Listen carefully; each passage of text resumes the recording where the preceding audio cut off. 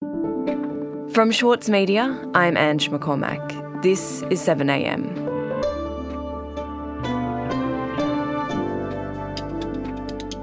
When Anthony Albanese became Prime Minister, he imagined an optimistic future for his government. Sensible reform in the first year that the public would warmly welcome, followed by boldly winning the first referendum since 1977. But the reality is far from that. A win in the referendum is looking less assured than ever, and the cost of living crisis has almost everyone feeling miserable. Today, columnist for the Saturday paper, Chris Wallace, on how economic pain is hurting the Voice campaign and what Labor will do if the referendum is lost.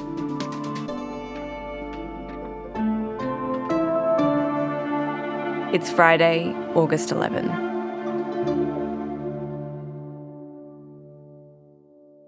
Chris, let's talk about the week Anthony Albanese has had. It began at Garma Festival, but it's ending in Parliament, where he's trying to convince Australians that the government is doing enough on cost of living. What does that tell you about the challenge the government is facing at the moment? The Albanese government is in a really, how can I put it, not winter of our discontent. That's too dramatic, but gosh, you couldn't have got a bigger contrast between the just superb pictures coming out of Garma and the hard, cold reality of the economic numbers coming out at the minute. On the second day of the Garma Festival, Anthony Albanese has passionately advocated for Australians to not only vote yes, but also encourage others to do the same. Both our worlds have so much to gain from listening to each other, learning from one another, working together.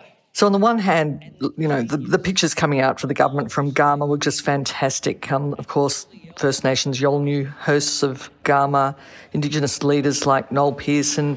Australians will rise to the opportunity the country has given us. When we are psychologically accepted, racism will diminish. Politicians like Minister for Indigenous Australians, Linda Burney. Yes! What will you all say? Yes! Once more. You know, it really was a heartfelt bid. You could see it happening to boost the Voice campaign. A vehicle for real and practical progress.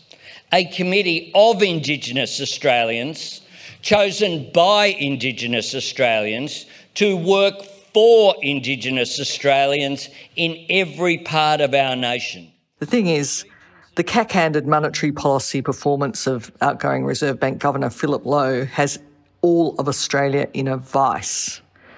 Interest rates are now really beginning to bite hard. Lots of people's mortgages are coming off fixed rate and going on to variable, and everyone's going, ouch.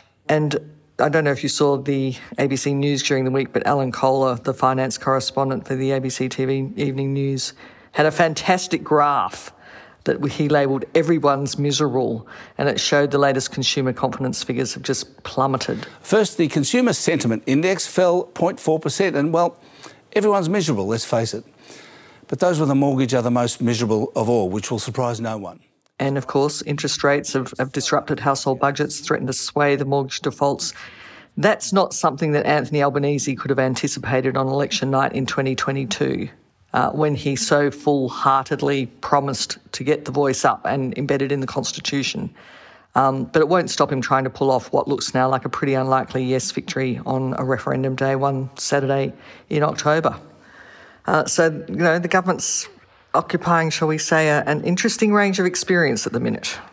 Yeah, and we know opinion polls say there's been this steep decline in support for the Voice. But looking more closely at the polls, do they suggest why that's happening? It's really interesting. We've all been, you know, you will have been doing this yourself, watching with concern as support for the Voice has just been ebbing away. And of course, the Yes campaign have been pinning hopes on the line coming out of the campaign that there is a narrow path to victory. And it is true, there is a narrow path to victory still. It can't be given up on, and Albanese is not giving up on it. But it's really worth pausing to reflect on those Redbridge polling figures released in the lead up to Garma. I can tell you the government did, and the results were pretty shocking. It showed majority support for the Voice in not one state. 18 to 24-year-olds are the only age group showing majority support for the Voice. households earning $200,000 or more per annum are the only income bracket showing majority support. Households where a language other than English is spoken show majority support for the voice, but not households where English is spoken at home. You know, when you think of what's happening in the economy and how those interest rate rises the Reserve Bank have engineered are really beginning to hurt people, the picture you kind of get is young people who, of course, typically tend to be a bit more forward-looking, and people who can afford to think beyond survival, and also, you know, people from a different culture other than the traditional Anglophone culture of Australian governments for the last century. They're totally behind the voice, but everybody else is really responding to the No campaign, unfortunately, too well. Right. So you're saying that reading between the lines of that polling, there's a suggestion that the cost of living crisis, which is a totally different issue to the Voice to Parliament, is actually damaging the campaign for the Voice. I think that's a fair call. The truth is, for every brave, positive picture and social media post from Garma and from enthusiastic town hall meetings supporting the Voice around Australia, there are quietly shell-shocked anecdotes from Labor people who are getting pushback from some white voters at shopping centres along the lines of, well, Aboriginal Australians have enough of a voice and get enough of a hand. And the subtext seems to be, why isn't Labor talking about me and my problems? And against the cost of living crisis that many people are experiencing at the moment, that might be understandable. It's unattractive, but you can see the economic pressure that makes the voicing of such opinions more likely.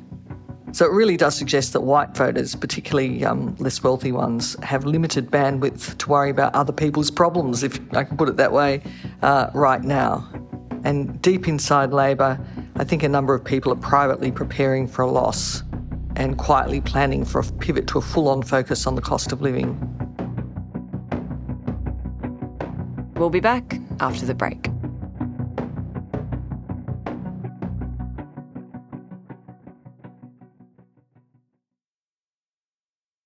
For Sloane Crosley, writing about the loss of a friend may not have provided catharsis, but it did allow for the possibility of a better ending.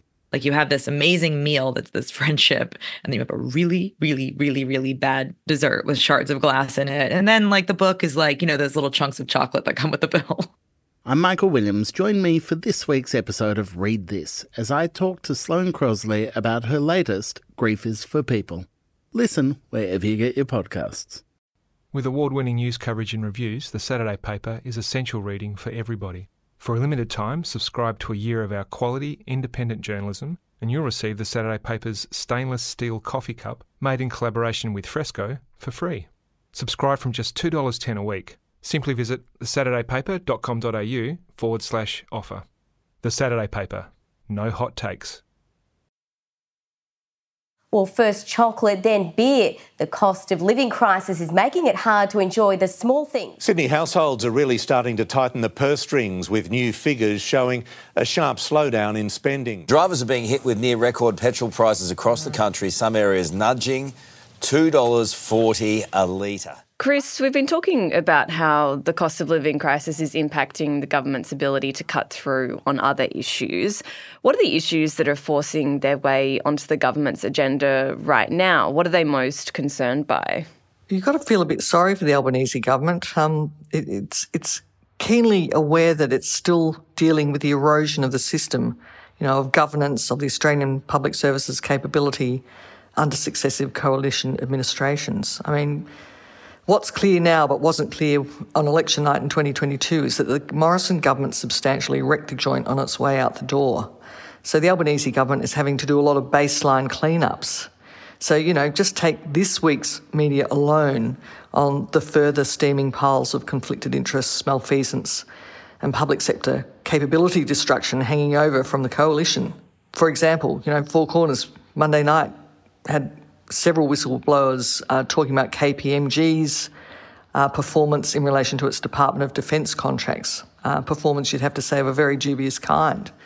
Of course, Prime Minister Albanese has appointed distinguished former public servant Dennis Richardson to inquire into the messy Home Affairs situation under Peter Dutton's ministerial oversight at the time, but, Home Affairs has been a steaming mess of dubious activities for some time if you have been following various contracts that have been issued in recent years. So it's a lot, and all the time and energy the government has to take to deal with those problems, cleaning up former coalition government messes, takes away time and energy from implementing Labor's own agenda.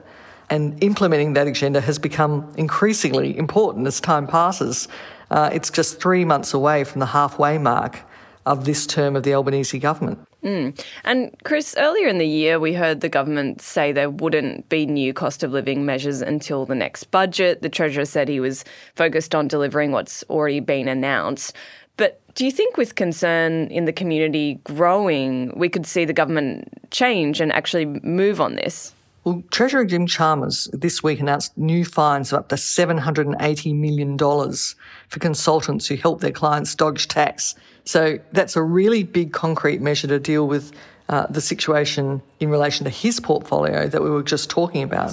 The contrast couldn't be clearer. This government's responsible economic management is providing cost of living relief, taking pressure off inflation and investing in a better future while we clean up the mess that they left behind. In terms of cost of living, I think Jim Chalmers is highly attuned to cost of living, both as a substantive issue and as a political issue for Labor.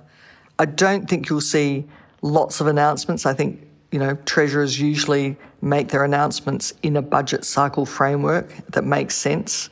Also, Treasurers know that when Reserve Banks go on the monetary policy warpath, you've got to kind of go with it and try and minimise the damage until you come out the other end with inflation. The stick of inflation broken, as Paul Keating used to say.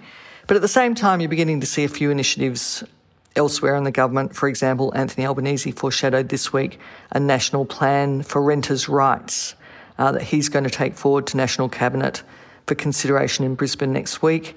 That's something that would be done in tandem with the states and territories themselves. Often that's the only way the Commonwealth can act. So there are things beginning to happen, but I think until the Voice referendum is held, it's just going to continue to dominate top-line Australian politics, and underneath that kind of seething discontent from voters in relation to cost of living pressures is going to simmer away. And Chris, I guess it would be a kind of nightmare scenario for Voice campaigners if this referendum is defeated because of white voters voting no out of this sense that their concerns are being overlooked. If that happens, could this be Australia's Brexit moment? Could it reveal some uncomfortable truths about Australians that we'll be grappling with for some time? Well, let's all hope it is a yes. But if it is a no, yes, that's one possible facet of the analysis that's likely to emerge. But the number one thing it should stimulate is a real backlash on the conservative side of politics about what they are really doing to the nation. Who benefits from a no vote, a no result in this referendum? They seem to be pinning their continuing political aspirations on a deep negativity that is not in the national interest. And in the end, I don't even think it's going to be in the coalition's interest to pursue this kind of politics to its logical conclusion down the drain. So I think if the Voice referendum is lost, then I suspect the government will try and put it in the context of the loss of the Republic referendum years ago, something that, people voted on, will come back to in the future, but really will be put down to reasons that will show we as a nation have got a lot more reflection and righting of wrongs to do. Chris, thanks so much for your time. Pleasure.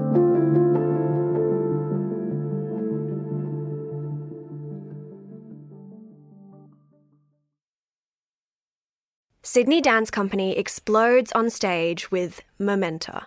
This world premiere by acclaimed choreographer Raphael Bonacella is unmissable contemporary dance. Strictly limited season from the 28th of May to the 8th of June. Book now at sydneydancecompany.com. Also in the news today, Commonwealth Bank Chief Executive Matt Comyn has defended the bank's record $10.2 billion profit, earned in part because of higher interest rates.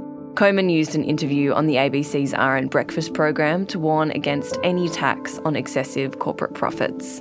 And Anthony Albanese will travel to the United States and be hosted at the White House on October 25th. The White House announced a state dinner for the Prime Minister to, quote, underscore the deep and enduring alliance between the United States and Australia. And before we go, this is actually the 1000th episode of 7am. So on behalf of the whole team, we want to say thank you to everyone who listens to this show. You've made 7am the #1 news podcast in the country, and we're so overwhelmed by the support from all of you every day. So happy 1000th to all of you.